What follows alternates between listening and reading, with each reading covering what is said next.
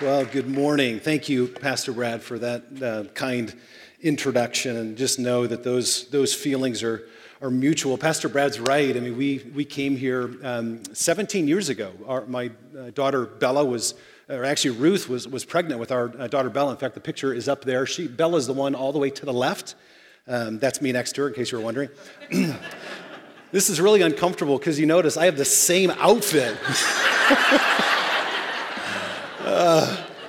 I noticed that this morning. They put it up, and I was like, I literally had the thought, maybe I should take my shirt off.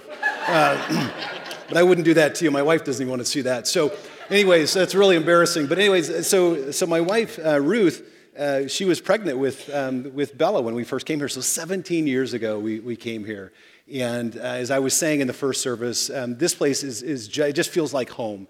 And we just have so many incredible memories here.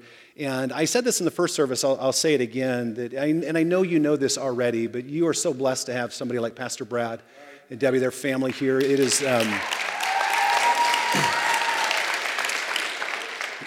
rare. I've been in ministry now for over 20 years, and it's very rare to have somebody who is as committed and loyal to the same people, the same place. And so I just telling you what you already know. And so he has been a dear friend, and it was such a blessing to serve here for 8-9 years. We left here to go to Bryan, Ohio, and I served as the senior pastor there at New Hope Community Church. And while the picture's still up there, I'll introduce our kids really quickly. They couldn't be here today, but that's Noah on the right. And then that's my wife, Ruth, and then our son, Tyler. He's 18. He just turned 19.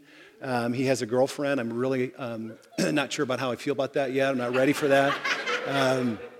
And then Sophia, who's our youngest, is 12. And, of course, that's me in the same outfit, and then my daughter, Bella. Real quickly, before we take the picture down, when I left to go to New Hope, I had been there for about maybe a month. And, when they introduced me, we all came up, and Ruth and the kids were up there, and it was probably a month later. I was downtown. Bryan's a real small town, and I was at the local coffee shop, and I ran into a woman that attended the church and still does today, and she says, Pastor Pat, she says, we've met your 5 kids. We've met your 5 kids, but when are we going to meet your wife? So it took me a minute. It took me a minute to process that, and I thought, wait a minute, what is she saying? She's saying that Ruth looks so young, she thought she was my oldest daughter. And so I really, really took offense to that and still working through that with my therapist. But I love being a dad. I love being a pastor, and it is such an honor to be back here with you today. I have so many great memories here. My son, Tyler, was baptized here. My dad, who preached his last sermon in 2010, preached his last sermon here while we were still at the YMCA.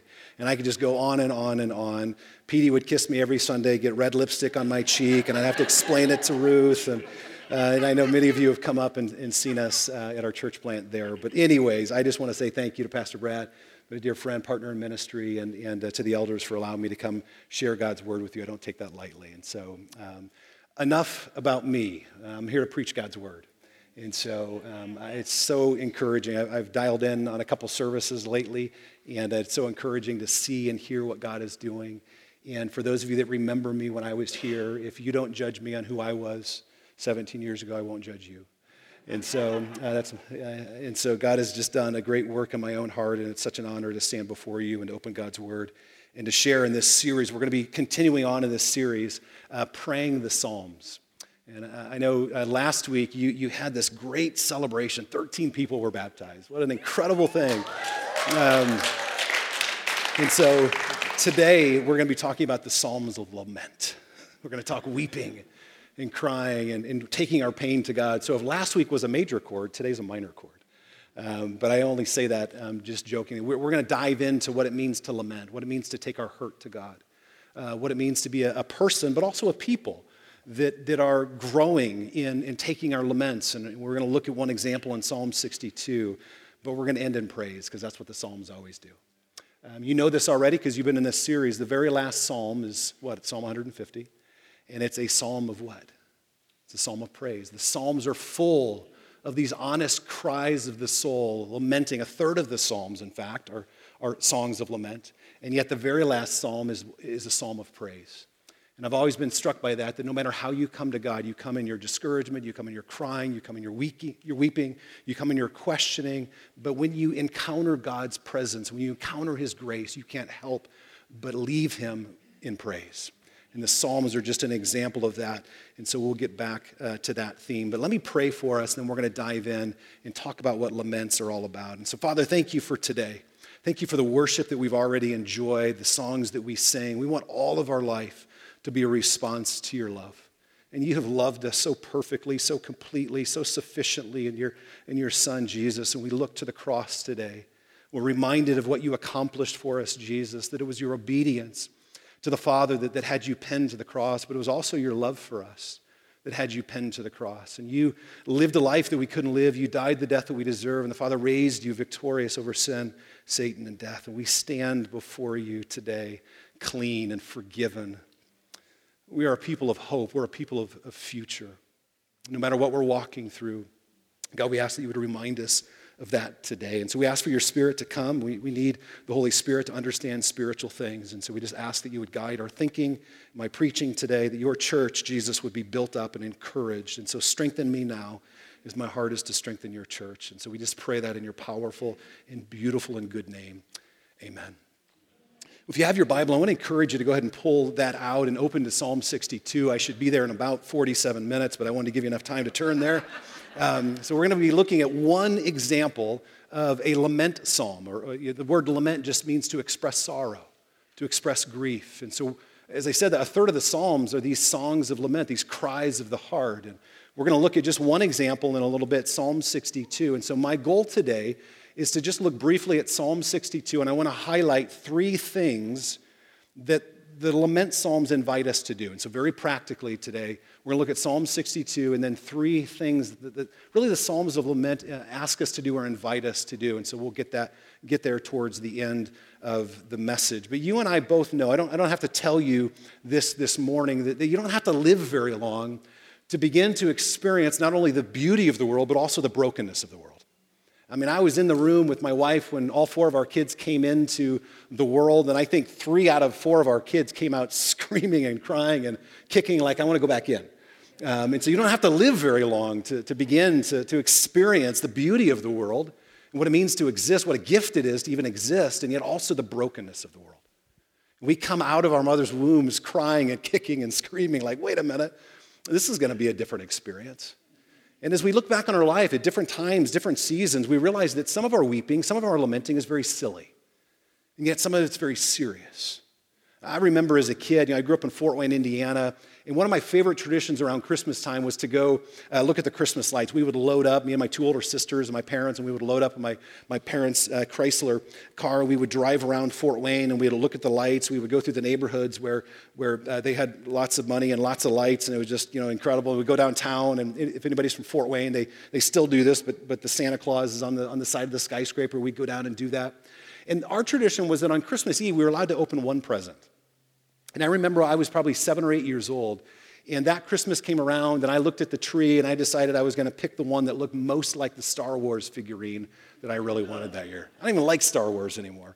But I remember seeing that and thinking, that's got to be the one. And so I started to unpack it and unravel it, and I learned very quickly that it was a Star Wars figurine, but it was not the one that I really wanted. And so I did what every 7 or 8 year old kid that doesn't get his way, I just began to cry. It wasn't just like a little tear down my cheek. He was like weeping and lamenting and crying. And I didn't just cry for a few seconds. I cried for the entire hour that we drove around Fort Wayne looking at the lights. Now, my parents are both in heaven today, and so they are richly rewarded because of that experience. As a parent, I look back and go, man, I'm lucky to be alive. My parents were so gracious. And I look back on that and think that was such a silly lament, such a small lament. It was such a seemingly insignificant thing to cry about, and yet as we've lived and walked through life and done ministry, there's been other times, other seasons, other circumstances where the lamenting has become more serious. The pain has become more significant, the loss greater. In 2018, on January 2017, I'll share this story really quickly, but before I do, I'm not an expert in lamenting. So hear me on this, but I'm not an expert on suffering. Some of you sitting here today have suffered far worse than I have. Some of you are in the midst of pain that's far more significant. And so I just want you to know that as I share this story, like I'm not an expert on suffering. I'm just a fellow companion with you, just limping along by God's grace, just doing my best to keep my eyes on Jesus. And my present hurts just as much sometimes as yours does, but I'm not an expert. On January 17th, 2018, I was waiting a doctor's call from, I guess, a nurse, and was waiting to hear some results. I had previously in December gotten news that an MRI showed a lesion, a tumor, deep in my hip socket. It was sort of right where that hip and the pelvic bone meet. And so earlier in the summer, I did what every 40-year-old guy should not do. We were at a church picnic. I jumped into the pool, so excited to play pool basketball. And as I got in there, I got a little bit aggressive. I thought I was still 20, and I ran after the ball, and I dove after a ball and collided heads with one of the guys that was part of our core group. Now, I got a big old, strong head. It's about the only big old thing strong in my head. It was more painful for him, but it just cut my ear enough that I got an ear infection. And I didn't think much about it until it went week after week. I found myself in the emergency room several times, and I discovered that I had an ear infection that just wouldn't heal. It was the first clue that something was really wrong with my body. I injured my hip not once but twice in November. The pain became so significant I couldn't stand while I was preaching, and I finally went in for an x-ray. They ordered an MRI, and that's when they found the lesion deep in my hip socket. So on January 17th, 2018, I got that call from the nurse telling me that I had a rare type of blood cancer that usually women over the age of 65, they're the ones that are most likely to get this kind of blood cancer. And if you're wondering, I'm neither one of those. And so I found myself in a world, I heard that word cancer. And those of you in the room that have experienced that, or you've had a loved one experience it, you know how that world turns your world upside down. That word that I had never heard of. I found the only piece of scrap paper I could find in my minivan. Ruth was driving. We had just picked up Tyler and one of his friends from the homeschool co-op that they were a part of. And I began to write a name, a word that I couldn't pronounce, let alone spell. And the nurse, sensing my confusion, finally stopped me and said, "It's a kind of blood cancer." And I'm so sorry. And I began to lament. I began to weep, not all at once there, but as I began to put the pieces together and understand what it was that we were up against and what the Lord was asking us to walk through, I began to lament. I began to mourn the loss of my health and potentially the loss of my future.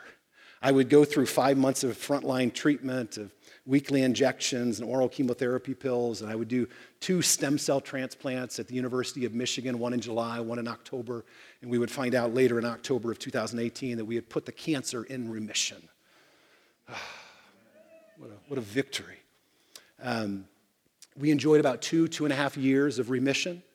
This past summer, a year ago, I was out digging in the landscaping, and I was digging a hole, and I was just drenched. In fact, I came around the front of the house, and my neighbor looked at me and he said, "Are you having a water gun fight?" Like, no, I'm just over 40, and I'm just trying to dig a hole. But I didn't know it at the time, but I actually fractured a rib at that time. It was in June of last year, so almost a year ago. Went through 4, 5, 6 months of just trying to let that heal, and then finally went in and got an x-ray. Long story short, we found out 2 days after Christmas this year that my cancer is back. Now, that's where we're at. Now, I share that not to so you feel sorry for me, but I tell you that because what I'm about to preach, I believe. And I also share that with you so you can bump, Grandma off the prayer list or your Uncle Bill. Put me up the top. I'm probably nicer than they are anyways.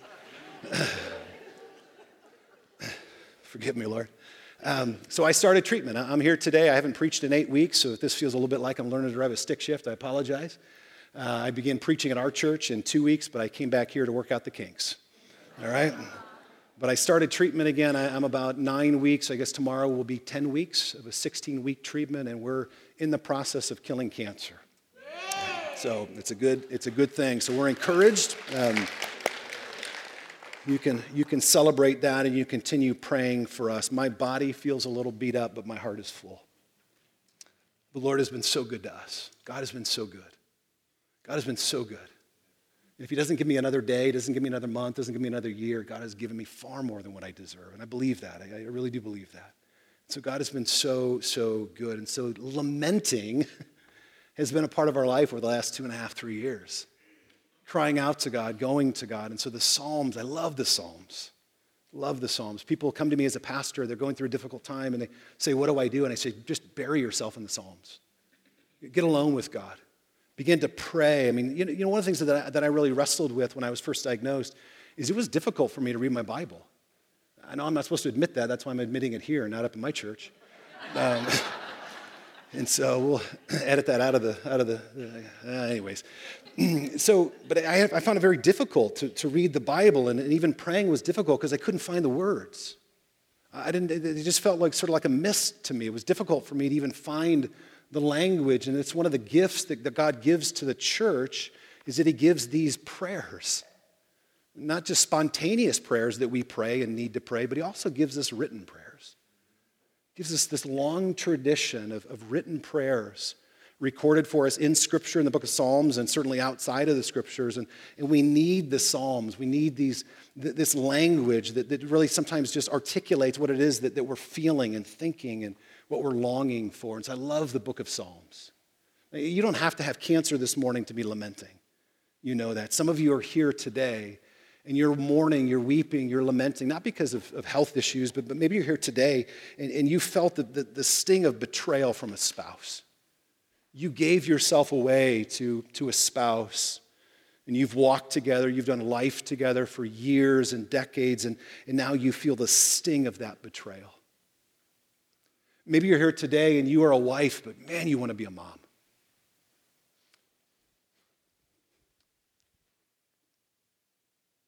And so the pain you feel, the lamenting, the cry of your soul is that you just would love to be a mom. Your friends around you, they're getting pregnant. It seems so easy for them. And yet you and your husband, you just, for whatever reason, it's just not the right time, and you're lamenting, you're mourning because you want so badly to be a mom.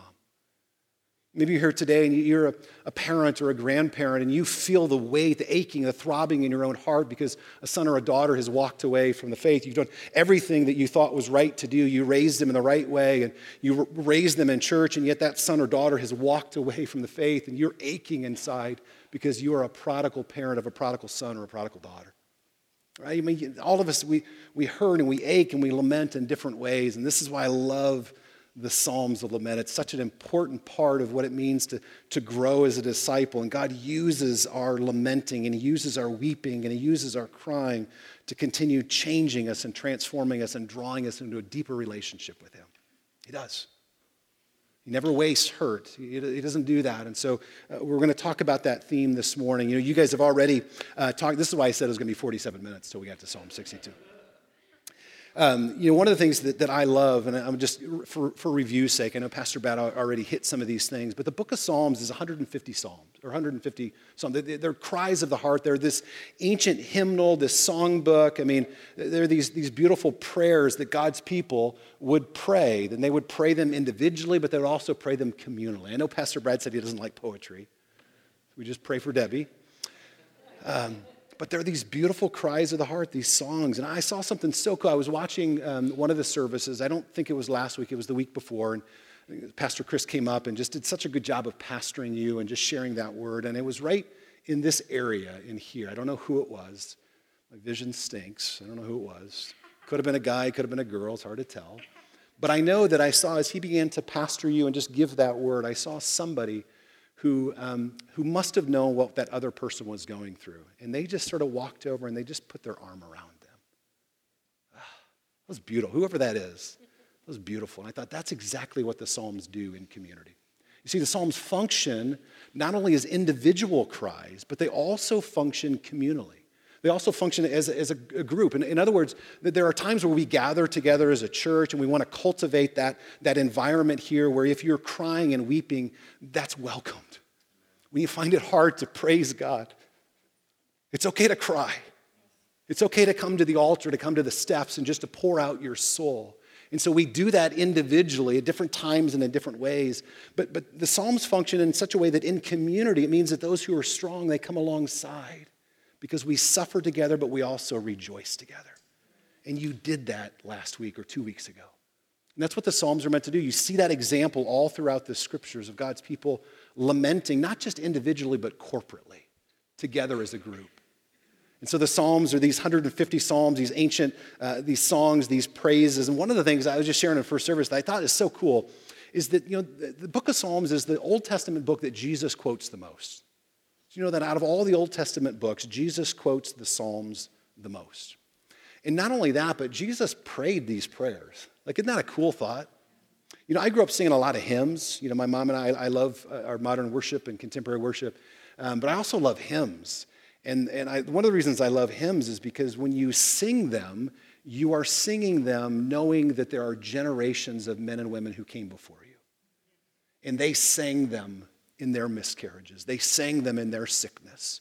They sang them in their sorrow and their questions and their discouragement. I grew up, my mom and I, after dinner, we'd go sit at the piano, and I took just enough piano to be dangerous, and so I would sort of clunk out a couple tunes, and she would begin playing, and she would play Leaning on the Everlasting Arms. You know that song? Some of you know that song. Her favorite hymn was Great is Thy Faithfulness. We would sing that song, or she would play it, and I remember, years later, being married and having kids and singing those songs, and thinking, wow, how powerful it is that I'm, 39 and living in Sylvania, Ohio, and I'm singing this song, and my mom sang it in Fort Wayne, Indiana, when she was a pastor's wife in whatever year. And not only that, but my grandfather, who got saved listening to the radio, lived down in Kentucky. My family comes from the coal mining towns of Kentucky, and he was listening to the radio out of Grand Rapids one day, and God just blew him away with his grace. And he heard the gospel as if he heard it for the first time. He heard God's extravagant love for him. It was like he was hearing it for the first time. And he was cut to the heart, and he confessed his sin, and he turned to Jesus. My mom was a teenager at the time, and she came into the house, and she found him as a grown man weeping because of God's goodness, weeping because of God's love for him. He knew his past, but now he knew his future because of what Christ accomplished for him on the cross. So my mom sang that song. My grandfather sang that song. It's a powerful thought. So when you read the Psalms at home, when you're in your room or you're on campus or you're in your small group, remember you're reading these Psalms that the ancients who came before us read and cried through and worship. I just love that thought. And so the Psalms are just incredibly, incredibly powerful places that we need to take our hurt. I said this already, but the Psalms make up a third of all, or the lament Psalms make up a third of all the Psalms.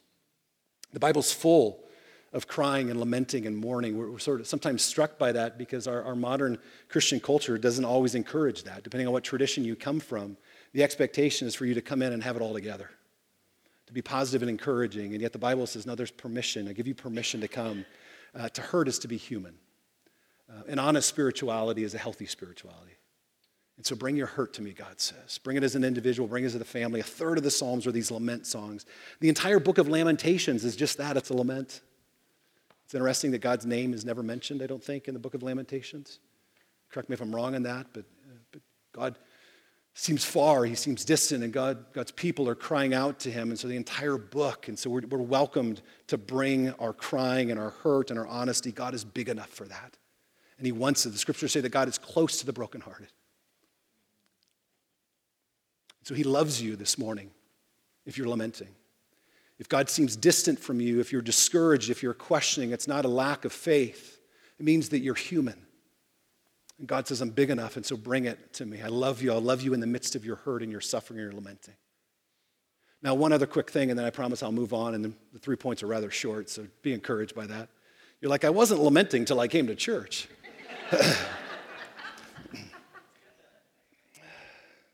Where was I? Oh, yeah.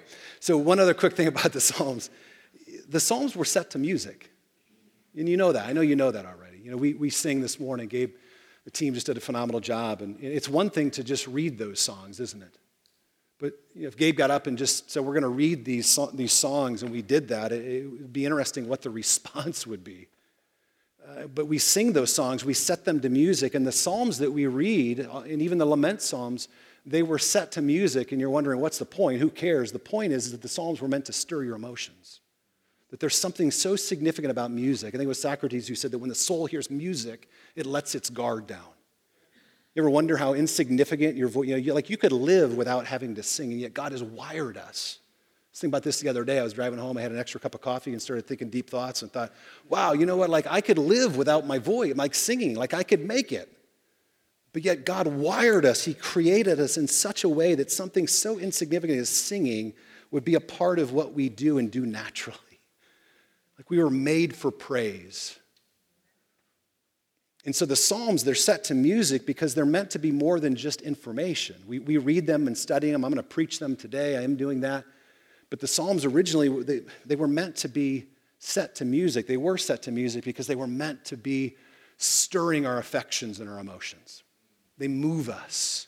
And that's why we're going to end this service by praising. We'll do one last song at the end at about 3. I hope you can stick around. And we're gonna worship, we're gonna praise, all right? And so, my goodness, that clock is really moving fast. So Psalm 62, all right, let me move on. I'm gonna hit these. All right, let's look at Psalm 62. Here's what the psalmist says. Again, I'm gonna read this passage for us, and we're gonna highlight 3 things that the psalmist asks us to do or invites us to do. Verse 1 says, "Truly my soul finds rest in God. My salvation comes from him. He is my rock and my salvation. He is my fortress, and I will never be shaken." See, the psalmist is preaching to his own soul. How long will you assault me? Would all of you throw me down, this leaning wall, this tottering fence? Surely they intend to topple me from my lofty place, and they take delight in lies. With their mouths they bless me, but when I turn my back and walk away, in their hearts they curse. Yes, my soul finds rest in God. My hope comes from him. Notice how he switches that word. In verse 1, he says, my salvation comes from him. But the only difference in this verse is he says, my hope comes from him. Even when God doesn't deliver, even when the cancer comes back, even if he's not my salvation, my hope will not be shaken. I might lose the battle here, but ultimately, my ultimate hope will not be lost. He is my helper. He is my salvation. He says, he is also my hope. My hope comes from him. Truly, he is my rock and my salvation. He is my fortress. I will not be shaken. Again, the only difference between this verse and verse 1 is instead of saying, I will never be shaken, he says, I will not be shaken. I'm not entirely sure what that means, but at least in part of what I take from that is that even when I'm shaken, I will not be shaken. I will never be shaken, he says in verse 1, but then when I get shaken, I will not be shaken. See what he's doing? I will not be shaken. It goes on, yes, my soul finds rest in God. My hope comes from him. I will not be shaken. Verse 7, my salvation and my honor depend on God. He is my mighty rock, my refuge. Now notice verse 8, he begins to now address the assembly. He goes from preaching to his own heart, reassuring his own heart, but now he turns and he begins to preach to his brothers and sisters. He begins to preach to the community. And he says in verse 8, trust in him at all times, you people. Pour out your hearts to him. For God is our refuge. Surely the lowborn are but a breath. The highborn are but a lie. If weighed on a balance, they are nothing. Together they are only a breath. Do not trust in exhortation or put vain hope in stolen goods, though your riches increase. Do not set your heart on them. And then notice how he ends, verses 11 and 12. One thing God has spoken, 2 things I have heard. Power belongs to God. See what he's doing? Every lament psalm has the same structure. There's a complaint, there's a petition, and then there's a resolution. And so verse 11, verse 12 is the resolution. He says, one thing I have heard, 2 things I've spoken. The power belongs to you, God. And with you, Lord, is unfailing love. There's hesed, there's loyal love. There's a kind of a love that will never separate me from you. And so even though I'm like this tottering fence, this leaning wall, God, you are a powerful God. And your love will not leave me in my weeping. See, then he ends in verse 12, making this reminder, you reward everyone according to what they have done. Now, quickly, I know that I don't have a lot of time this morning. Actually, we don't have another service after this, do we? So we're good. Let me highlight 3 things, all right? So I want to highlight 3 things for us this morning that I think we can pull away from Psalm 62 in particular, right? So if you're taking notes this morning, as always, this is an old joke. I was saying it when I was here, and I'll keep saying it till the day I die. You get closer seats in heaven for filling in your sermon notes, all right? And so fill those in. So you'll see some notes here that maybe will be helpful to you. But I want to highlight 3 things that the laments invite us to do. Number 1, the laments remind us that there is always a choice to be made. Okay? There's always a choice to be made in our weeping and in our hurting, in our crying, in our questioning, and you're thinking, what does that exactly mean? My point is this, that if you are hurting this morning, no matter where the hurt is coming from, no matter how you're lamenting, no matter what it is that you're crying out to God for, you have a choice. That suffering always comes with a choice, and if you are hurting today, you are potentially in a more dangerous place than you realize. Why? Because you and I have the opportunity in every hurt, in every disappointment, in every question to take our hurt to the wrong place, to the wrong person, to the person that's not your husband, to the person who's not your wife, to the drug that's going to wear off tomorrow morning, to the Netflix series that's going to run out. I mean, God is reminding us that the laments are meant to remind us that there is a danger in suffering. There's a danger in lamenting. There's a danger in mourning because we're oftentimes tempted to take our hurt to the wrong place, to the wrong people. And here's what the psalmist says again in verse 2. He says, truly my soul finds rest in God alone. My salvation comes from him. He alone is my rock and my salvation, and so I will never be shaken. He uses this word in Hebrew. The word rest means to be still, or to be quieted. You think of a father who comes into his daughter's room or his son's room and she's scared senseless. And he just begins to soothe her.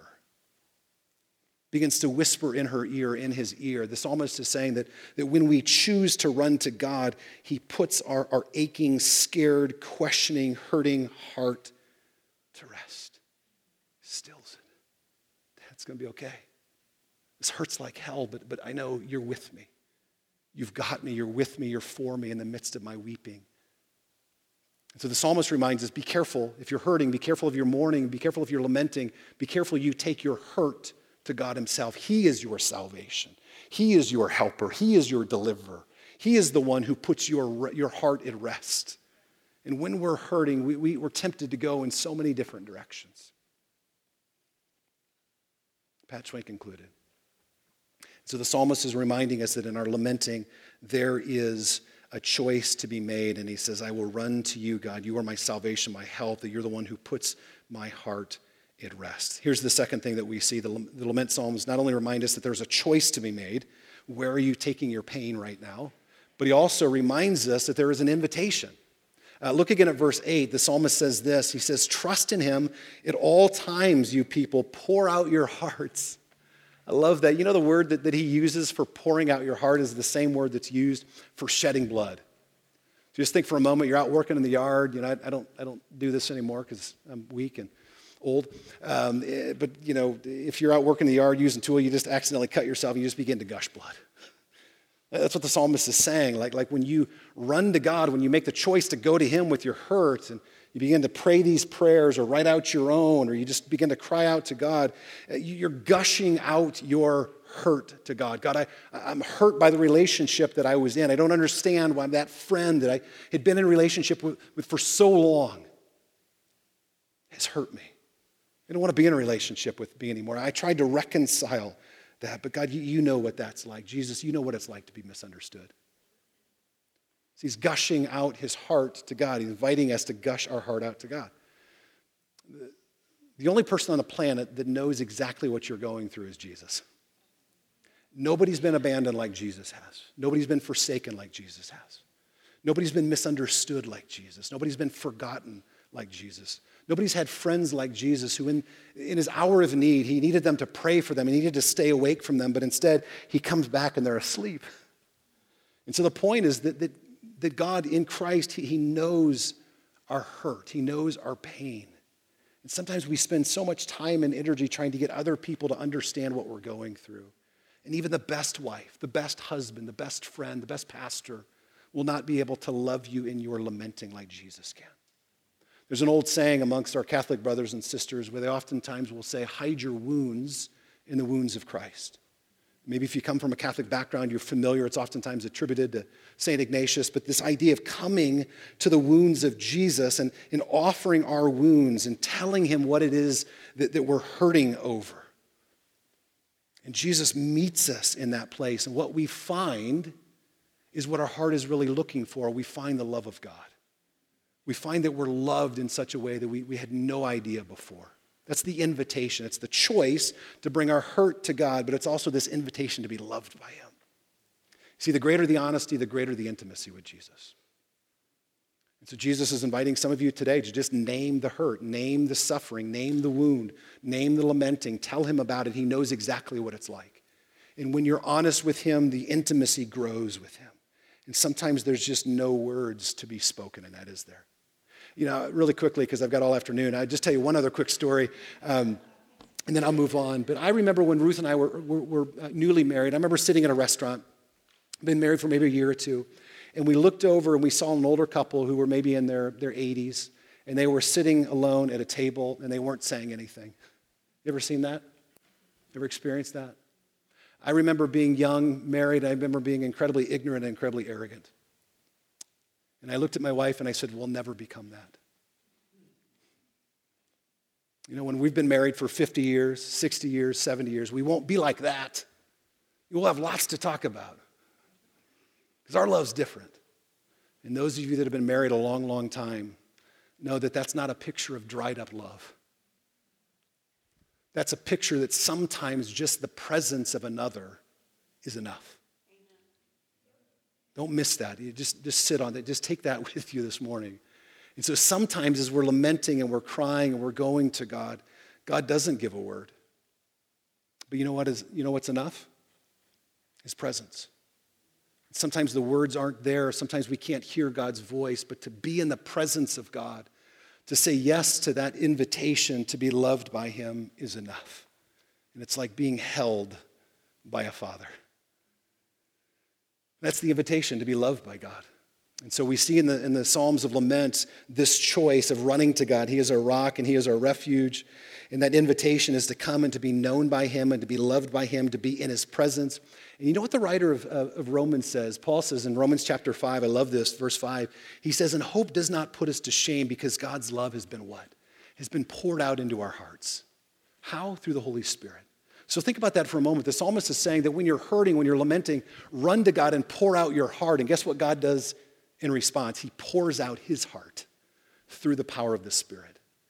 That's what it means when we become a Christian. We, by faith, believe in what Jesus has accomplished for us, and God's Spirit comes to dwell in us. God himself lives in us. And one of the primary tasks, one of the primary jobs of the Holy Spirit is to always be testifying, you're my son, you're my daughter, I love you. I love you. You belong to me. I mean, that's what the Spirit of God is always doing and wanting to do, and yet oftentimes the voice of the enemy is easier to hear than the voice of our Father through the Spirit. And so the writer of Romans, Paul, says that when we pour our hearts out, we need to remember that God is pouring. He's just continuing to pour his love out in our hearts through his Spirit. I love what Pastor Brad said. We're commanded to keep being filled by the Holy Spirit. God wants to give us more and more of his love. I'll close with this here. But the last thing that we see in this psalm is that not only do laments offer us a choice and an invitation, but they also offer us a resolution. All right? Now notice again here in verses 11 and 12 that what the psalmist is doing is the psalmist is declaring in the midst of his circumstances what is true about God. Looks around at his circumstances, looks around at his job and his wife and his family or his church or whatever it is, and he says, yeah, this looks like a mess. Looks like I'm losing. It looks like things are falling apart, and what the psalmist does is he makes this resolution, but this is what I know to be true. This is what is true about God, and he appeals primarily to both God's power and God's love. You ever get so discouraged and you're lamenting? I was reading recently the story of the woman who was bleeding for 12 years, right? And yet she keeps coming. My cancer came back a few months ago, and I'm tempted at times to stop praying for healing. Well, it didn't work the first time. Think about that woman. For 12 years, she kept praying and kept believing. It would be 12 years that she suffered from that bleeding until she would come and she would touch the hem or the corner of Jesus' robe, and Jesus would heal her. It's easy in your lamenting in your mourning to give up on God's love and God's power. And so I love that the psalmist reminds us that in our mourning and our lamenting, we need to remember and even declare who God is. Your son or your daughter that has walked away from the faith, you've been praying for so many years. It doesn't seem like God is hearing the prayer. God is powerful. It's speaking the truth into your truth. It's not minimizing your pain. It's not making light of what you're walking through, but it's speaking something truer into your truth. It's saying, yeah, my life really stinks right now. It's really hard right now. But here's who I know God to be. It's not just an act of faith, it's an act of defiance. I'll tell this story as we close as an illustration. Gabe's going to come and lead us with one last song. I'm going to encourage you to respond in some way this morning. But I was here in 2010, and I believe that I left in 2011, shortly after my dad passed away. My dad passed away in a car accident. Those of you that were here while I was here, you remember that story. He died suddenly. I obviously didn't have a chance to be with him or to see him. It would be 2 years later that my mom would pass away. I would be with her in the hospital room. I held her hand. I saw her go from this life into the life to come. What a gift. And I remember shortly after my dad passing away, just beginning to process that and to try to heal from that. But I remember exactly where I was at when I heard the news of his death. I was over at the Sylvania Library. I was doing some work there, and my sister had texted me and let me know that there was a bad accident, that my dad had been in a bad accident, and that it was likely he wasn't going to make it. I remember packing up all of my stuff and beginning to get things ready, and I was going to drive home to our house that was in Sylvania there on Erie Street. And I got just a couple blocks down Main Street. I was right in front of J&G's Pizza. By the way, my birthday's in February. If you want to get me something really good, please deliver to Ann Arbor. But I remember getting right in front of J&G's Pizza.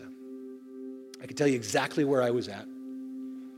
When my sister called and I heard those words, he's gone. You know what I mean. Those of you that have lost a loved one, parent, grandparent, you know exactly what I mean. It's sort of like 9/11. We can all name where we were at. And I could tell you exactly where I was at on that block in front of J&G's when my sister called and said, he's gone. I began what would be a long season of lamenting and crying and learning to do everything that I've told you, trying to do the best I can, limping along, trusting God's grace. And I remember it was about a year later, I was back in town, and I decided that what I was going to do is I was going to drive by that very spot that I heard my sister say he's gone, and I was going to speak another word. And so that's what I did. I drove down Main Street in my old minivan that was falling apart, and I rolled the windows down, and I said as loud as I could without causing the undue attention of the authorities, I said at the very spot where my sister said he's gone, I said, he's alive. He's alive. I spoke the truth into my truth. I made a resolution that in my lamenting, in my crying, in my questioning, that there is a greater truth that defines my current reality. And my current reality is not my final reality. And so as we close this morning, I would just ask you the question, what is it that God is asking you to make a resolution for? The Psalms are interesting because these Psalms of lament, if we could look at all of them, you'll notice that there are different resolutions. Sometimes the psalmist comes to the end of his crying and his weeping, and his resolution is, I will trust you, God. I mean, there's nothing in my life that gives me evidence that you're in control or even good. And yet the psalmist will say, but I trust you. Sometimes the psalmist will come to the end of a lament psalm and it's not trust, but it's like, I will faithfully love you. If you loved me in my suffering, Jesus, I will love you in mine. And sometimes the psalmist comes to the end of one of those lament songs and it's not trust, it's not love, but it's this faithfulness. Oh God, this is who you are.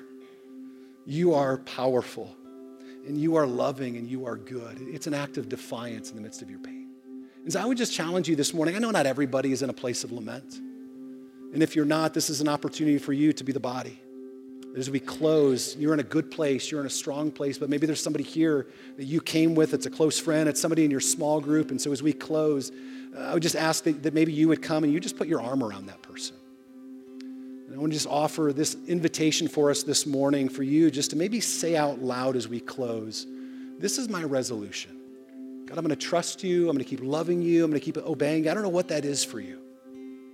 But would you make a resolution this morning in the midst of your lament, in the midst of your crying? Maybe that's you just speaking that. Maybe that's you coming and kneeling here on the steps. Maybe that's as simple as you standing where you're at. As Pastor Brad was saying, this is an act of surrender.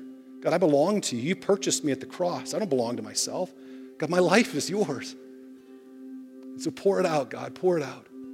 God, I belong to you. You created me. My very existence is out of your love. You sustain me in this moment, and I'm going to return to you one day. And so maybe just standing and saying, God, I surrender to you, whatever that is this morning. But what is that resolution that God is asking you to make this morning? I'm going to pray for us. Gabe's going to lead us here for just a moment and just ask that however the Spirit leads you this morning to respond in a way that is appropriate to the way that God is leading you and speaking to you today. Father, we love you. Thank you that you're a good Father. Thank you that you love us and that you are so patient with us and so gentle with us. And you've given us your Son, Jesus, to make us sons and daughters.